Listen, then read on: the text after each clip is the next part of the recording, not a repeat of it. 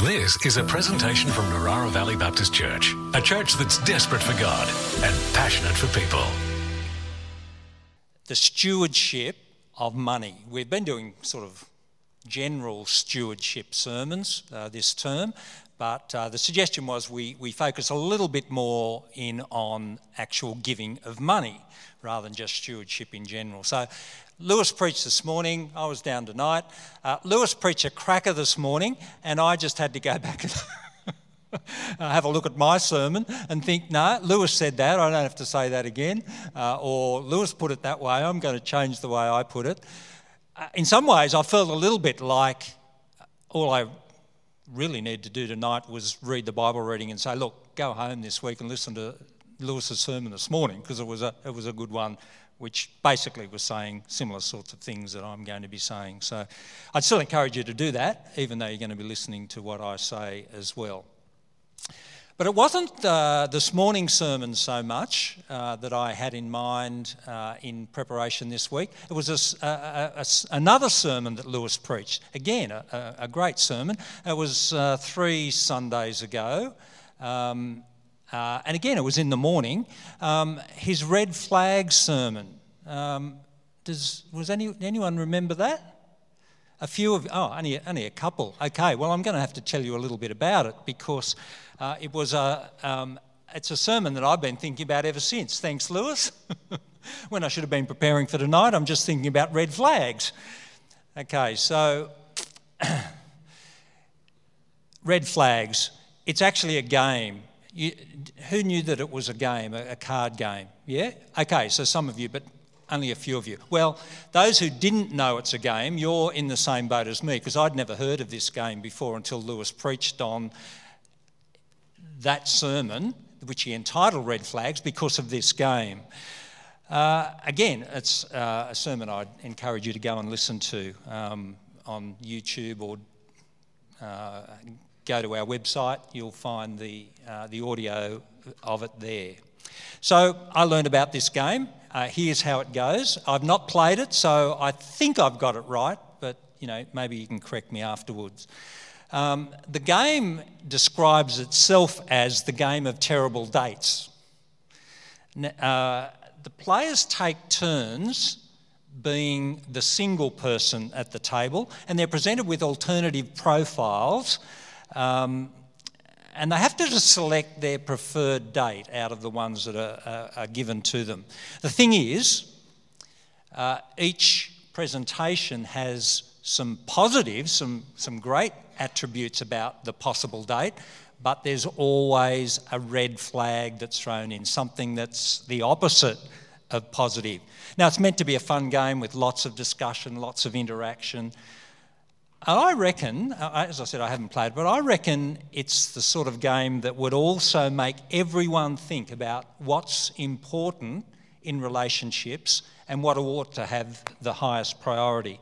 Anyway, here's an example. So, up there on the left-hand side, 3 cards. Famous chef, fiercely loyal, but here's the red flag, recites all the lines from the Titanic in their sleep. Okay, so would you like a date with that person? Or, here's the other one, has an IQ of 170, owns a yacht, always forgets their wallet, but always has their ID. Okay, now you're going to have to choose one of those. This is like what you have to do in the game. If you would prefer to go on a date with this person, put your hand up. About half a dozen. Who'd like to go on a date with this person instead? And the rest of you don't even want to go on a date, is that right? You're quite happy being single, you don't want to go on a date. Okay. Look, I think that was about even. What about this one though? Same here, famous chef, fiercely loyal, recites all the lines from Titanic in their sleep, has an IQ of 170, owns a yacht, always wants to play Monopoly. Okay, who'd go with the left-hand one? Yeah, about the same number. What about the right-hand one? Oh, not very many at all. Okay, there's a few. Monopoly isn't actually on any of the cards in this game, red cards. I just snuck it in there because that was one of my favourite games growing up. Going on the reaction that I just got, maybe that's why I didn't get too many dates when I was growing up. I don't know about that. I used to play with my brothers and my sisters and my cousins, with anybody that I could talk into playing it with me or playing it in a group. And, I loved the game because I was pretty good at it. Some people say it's just luck because it's based on the roll of a dice. But I reckon there's also a fair bit of strategy and skill. I should add that I was the oldest child in our family of 4 kids, and so I did have a bit of an advantage, but I usually won. In fact, almost invariably won. I was always the one who had all the good properties and the most houses and the most hotels. That's why I think it's not just luck. There must be some sort of strategy, because I did seem to win quite often. Once they started mortgaging their properties, giving them to me, I knew that it was only a matter of time before they'd lost and I had it all. I would be the overall winner. And I loved it. I loved that feeling. The others didn't, of course. They usually wanted to give up and finish the game when it was clear that they'd lost. But I always made them play right to the end because, that's what you do, isn't it? You finish the game. I did economics and accounting in my first degree after the HSC. Actually, I did economics in the HSC. I went through and did a degree in economics and accounting. And I sometimes wonder the connection there between playing Monopoly and my interest in that, and then going into the area of accounting and economics. Not quite sure I've got an answer to that, but they were both interests. Now, Monopoly is just a game, of course, but unfortunately, some people operate that way in real life. I'm not just talking about sort of real estate or stock market hustlers or swindlers. I'm talking about people with the same kind of attitude that I had playing Monopoly with my brothers and sisters, devoted to accumulating wealth, even at the expense of others. Tonight's Bible reading gives us an example from Jesus' time of some people like that. It's from Luke's Gospel. We've been looking at Luke quite a bit this term. This story is from Luke 20, 45 to 47. Then with the crowds listening, he turned to his disciples, Jesus that is, turned to his disciples and said, "Beware of these teachers of religious law, for they like to parade around in flowing robes, love to receive respectful greetings as they walk in the marketplaces, and how they love the seats of honour in the synagogues and the head tables at banquets. Yet they shamelessly cheat widows out of their property and then pretend to be pious by making long prayers in public. Because of this, they will be severely punished." Key bit I want to draw your attention to there, maybe I should have highlighted it or something. They cheat widows out of their property. So here we have these religious leaders, the elites. They put on a good show in public, look very religious, very devoted to God, but they're becoming wealthy at the expense of some of the least privileged people in society. Now, that doesn't happen today, does it? Well, unfortunately it does. Just think US televangelists or some of the megachurch pastors in the US or Africa. Seems to come up a lot when you Google that sort of thing. But even in our own country, peddlers of a prosperity gospel that says God wants us to be rich and material wealth is a sign of God's blessing. And so you give and God will bless. You give to us, these people seem to say, and God will bless. Now, this is what I don't need to enlarge on, because Lewis this morning gave some disturbing examples in his sermon. So rather than just give you further examples, I'd like us all to think about our own situations tonight. In a wealthy, materialistic society, it's not easy to resist that competitive tendency to want more and more, and to be looking for blessing from God by, is it bribing? I'll use that word. Jesus pointed to a different way. Let me continue on with the reading. So Luke 21, 1-4. While Jesus was in the temple, he watched the rich people dropping their gifts in the collection box. Then a poor widow came by and dropped in 2 small coins.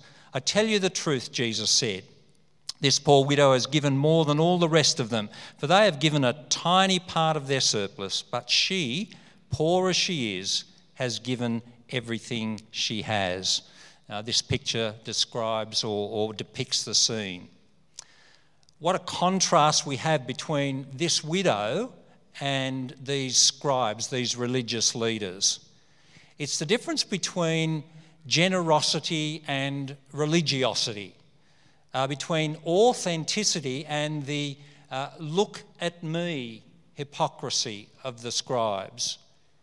She's described as poor, and this is just speculation, but possibly as a result of the actions of the scribes that Jesus was pointing to. She may have been one of their victims, and yet she gives into the temple treasury. She gives just the smallest amount possible, but it's also the largest amount that she can possibly give because it's all she has. And that's the attitude of sacrificial giving, of giving over and above duty. It wasn't as though the scribes didn't also bring their offerings as well. They were experts in the law. They were committed and did give what the law required, what the law of Moses stipulated. They would have given their tithe, their 10%. Elsewhere, Jesus talking about them says that they tithed even their garden herbs when they picked them by offering 10% of those. So they scrupulously obeyed the law of Moses.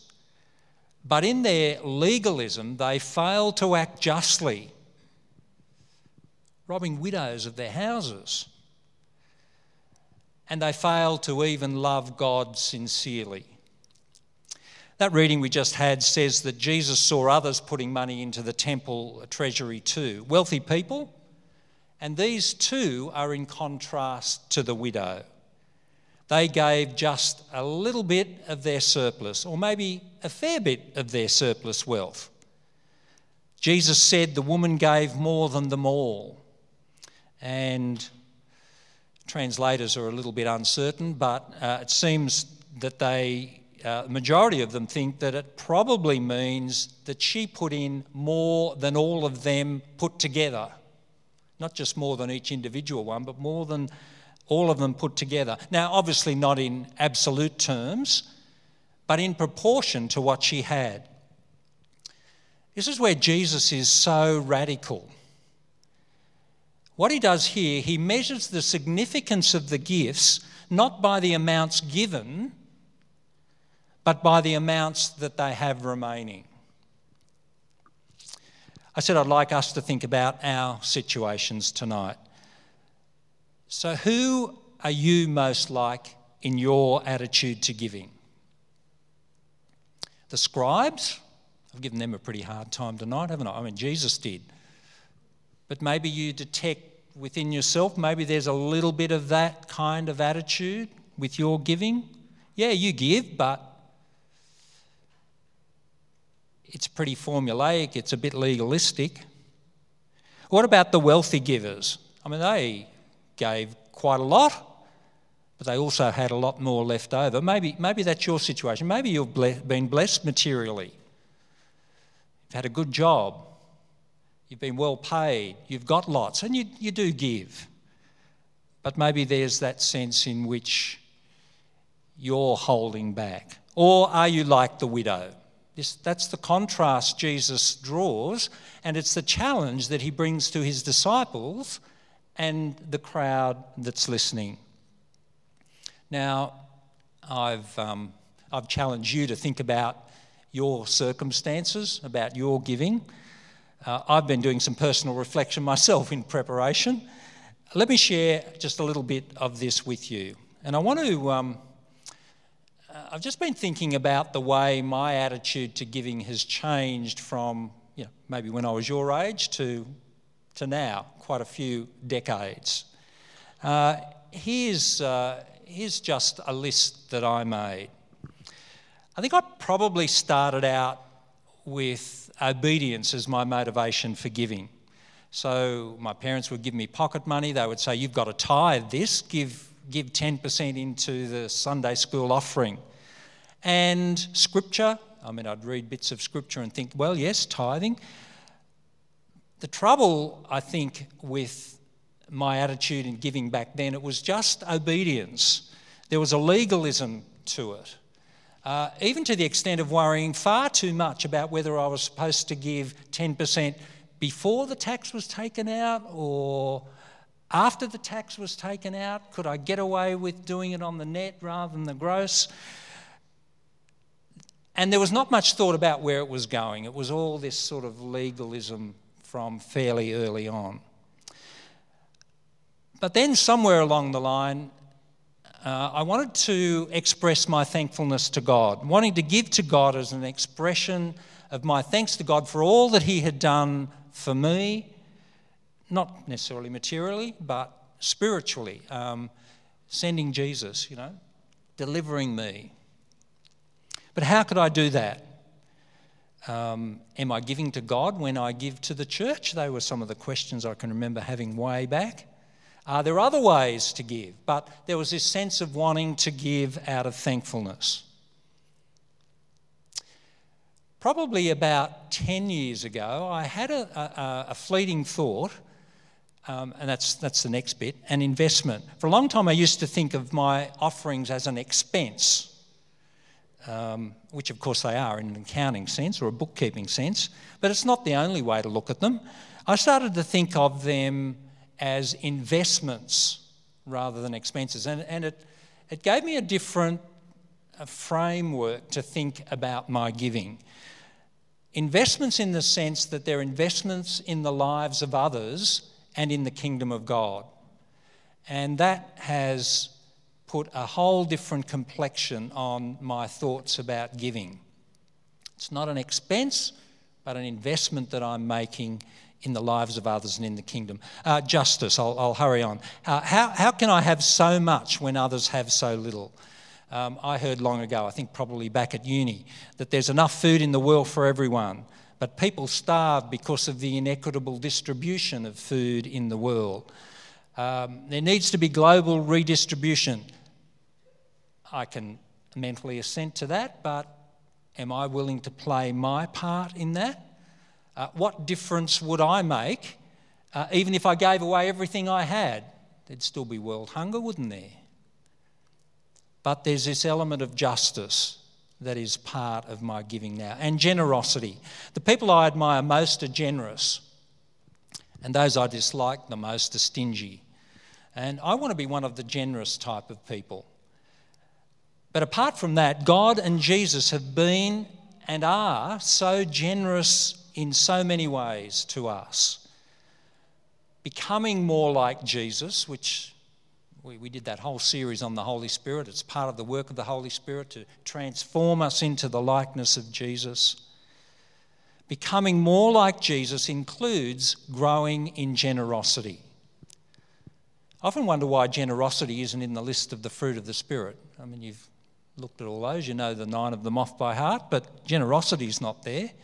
Perhaps it's part of love, perhaps it's part of kindness, but I think we are meant to be growing more and more like Jesus in generosity.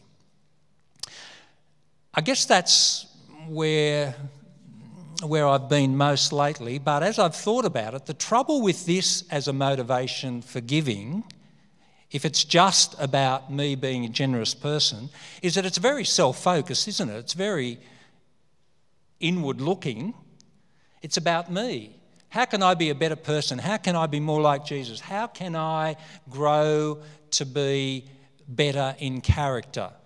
Well, by becoming generous, but it's not just all about me, is it? About giving. These other things need to be taken into consideration. Now, that list is only roughly chronological. I've tended to jump around and even have a couple of different viewpoints at the same time. These days, I'm trying to be more holistic, and that's the last point there. I think all these reasons are good ones to give and good motivations for giving. There's an aspect of obedience to giving, I believe. Likewise, there's an aspect of gratefulness, investing spiritually, justice and generosity. They all come into it. I don't think it's one or the other. I don't play Monopoly anymore. So if you do and you love Monopoly, don't ask me. You may be able to handle it, but I don't think I can. When my kids or grandkids have asked me to, I try and divert them to play something else instead. Three main reasons. It takes so long to play the game, doesn't it? But also I've come to dislike how it affects the people playing it. Too many tears and bad feelings and fights. At least that was my experience with my brothers and sisters and cousins. Probably because I was winning and I rubbed it in, but anyway, that's me. But the third reason is I don't like what it does to me. It brings out the worst in me. When I was discussing some of this with Pastor Johnny, he told me that the designer of the original game intended it to be anti-capitalist and to be a warning of the dangers of greed and materialism. I'd never heard that, so I did some fact-checking, Johnny. I followed it up, and you know what? He's right. I dare to say he's right on the money. But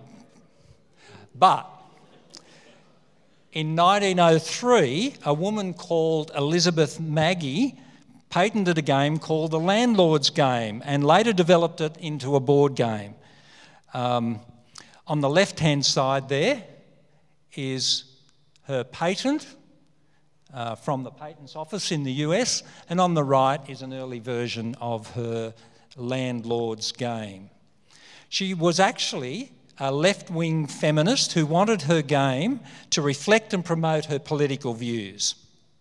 In a political magazine at the time, she wrote, "It is a practical demonstration of the present system of land grabbing with all its usual outcomes and consequences. It might well have been called the game of life, as it contains all the elements of success and failure in the real world, and the object is the same as the human race in general seems to have, i.e. the accumulation of wealth." The game didn't take off in popularity till 1936, and that's when someone else modified her game to make it pro-capitalist.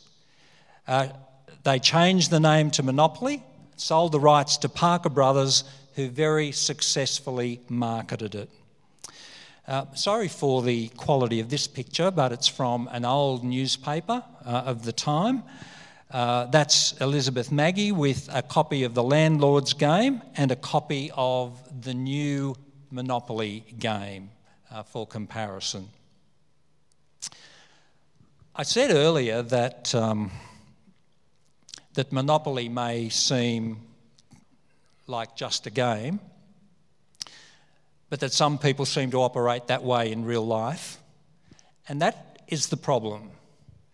The monopoly mentality, whether you play Monopoly or not, to have that monopoly mentality is the problem. The mentality of selfishly accumulating more and more without due consideration to others. Jesus calls us, as I've pointed out, to a very different attitude. He calls us to a different lifestyle, a different priorities. Jesus gave us a new commandment to love God and to love others, not to love wealth. This new commandment trumps any Old Testament commandment or law about tithing, but it also goes way beyond it. What Jesus taught involves a detachment from material things, if you like, a disconnection. Now, we've been preaching all year about reconnecting with one another, with God. Next term, we'll be preaching about reconnecting with our community and the world. But there's also to be a disconnection for followers of Jesus, a disconnect from the love of money. And that's to be evidenced by generous giving to causes that align with the kingdom of God. Now, you don't have to go far to find them. Unfortunately, you don't have to go far to find the opposite as well. Organisations that don't align with the values of the kingdom of God, but likewise, you don't have to go far to find ones that do. And because I'm preaching here at NVBC tonight, this church is an obvious one. I'm saying that as a bit of an outsider, someone who's only here temporarily. I've come and I've observed, I've watched, I've been part of what happens, and I think I can say that with a lot of integrity. Your giving here, whether you here or those watching the YouTube clip or listening to the audio, your giving here contributes to keeping all these facilities running, the facilities that you use on Sundays and sometimes during the week. Your giving contributes to the programs that we run, the many programs that we run. They contribute to outreach into our community and overseas, as Johnny was talking about. They also contribute to the employment of the pastors and staff who minister so faithfully here as part of the team at NVBC. Now, can you give confidently, knowing that your gifts will be well used? Well, we have a dedicated and gifted elders and board members who ensure that there's good governance at this church, that money you give is spent wisely in line with our values and vision. We have regular meetings, congregational meetings, where ministry partners, church members, hear financial reports and decide on budget matters. It's all part of our system of congregational government as a Baptist church. And so you can be certain that your giving to God through this church is used to further the kingdom of God. And I'd encourage you to do that as God leads you. I think this would probably be a good place to end and to take up an offering. So could we lock the doors and could the offering stewards come forward with the bags? Just joking. You realised that, didn't you? I had some laughs before I even finished. I hope you all realised I was joking. We still aren't passing round offering bags like we used to pre-COVID, though we will be getting back to doing that as part of our worship service, bringing our offerings, bringing them forward, praying for those gifts that are given. Now, that doesn't mean you can't give, and we can still pray about the gifts that we've given. I want to do that in just a moment. But even though we're not passing the bags around like usual, there are other ways to give, as you know. There's the wooden box at the entrance door, a little bit different to the one that was in the treasury at the temple in Jesus' day, but the idea is still the same. And of course, there's other ways to give. Go to our website. You can give directly to the church's account, direct debit or a transfer, or whatever you call a subscription you can have as well. Didn't have those in Jesus' day, but they all work well as a way of you giving to God's work and supporting the work that we do here as a church for the kingdom. However you do it, however much you give, whenever you do it, can I encourage you from tonight's passage to be generous out of thankfulness to our great and generous God, and because the need is so great. Let me pray before I hand back over to the worship team. Lord God, we want to thank you for your generosity displayed to us in so many different ways, and for your blessings upon us, again, shown in so many ways. And Lord, I want to give you thanks tonight for the generosity of so many from NVBC who are here currently, who have been here in the past, who have given regularly, who give regularly, because they want to give thanks to you, and because they want to support the work that gives glory to you. So Lord, I also want to just give thanks for the gifts that have been given even in this past week, whether they've been given directly into the account or placed in the offering box or however. Lord, use those gifts for your glory. And Lord, for those of us who have a say in how those gifts are used, how they are spent, whether it's here or with other organisations in our community, or whether it's overseas. Lord, we just pray that you'll give us wisdom, give others wisdom too as they use these gifts. Help us all to keep our mind on you and what you require and your will. Lord, we pray that in that way our giving will indeed be effective for the kingdom and will truly be a blessing. And we ask for that in Jesus' name. Amen. This has been a presentation from Narara Valley Baptist Church, a church that's desperate for God and passionate for people. To continue the conversation, we invite you to join us Sundays at 9:30 a.m. and 5 p.m. or on our website at www.nvbc.info.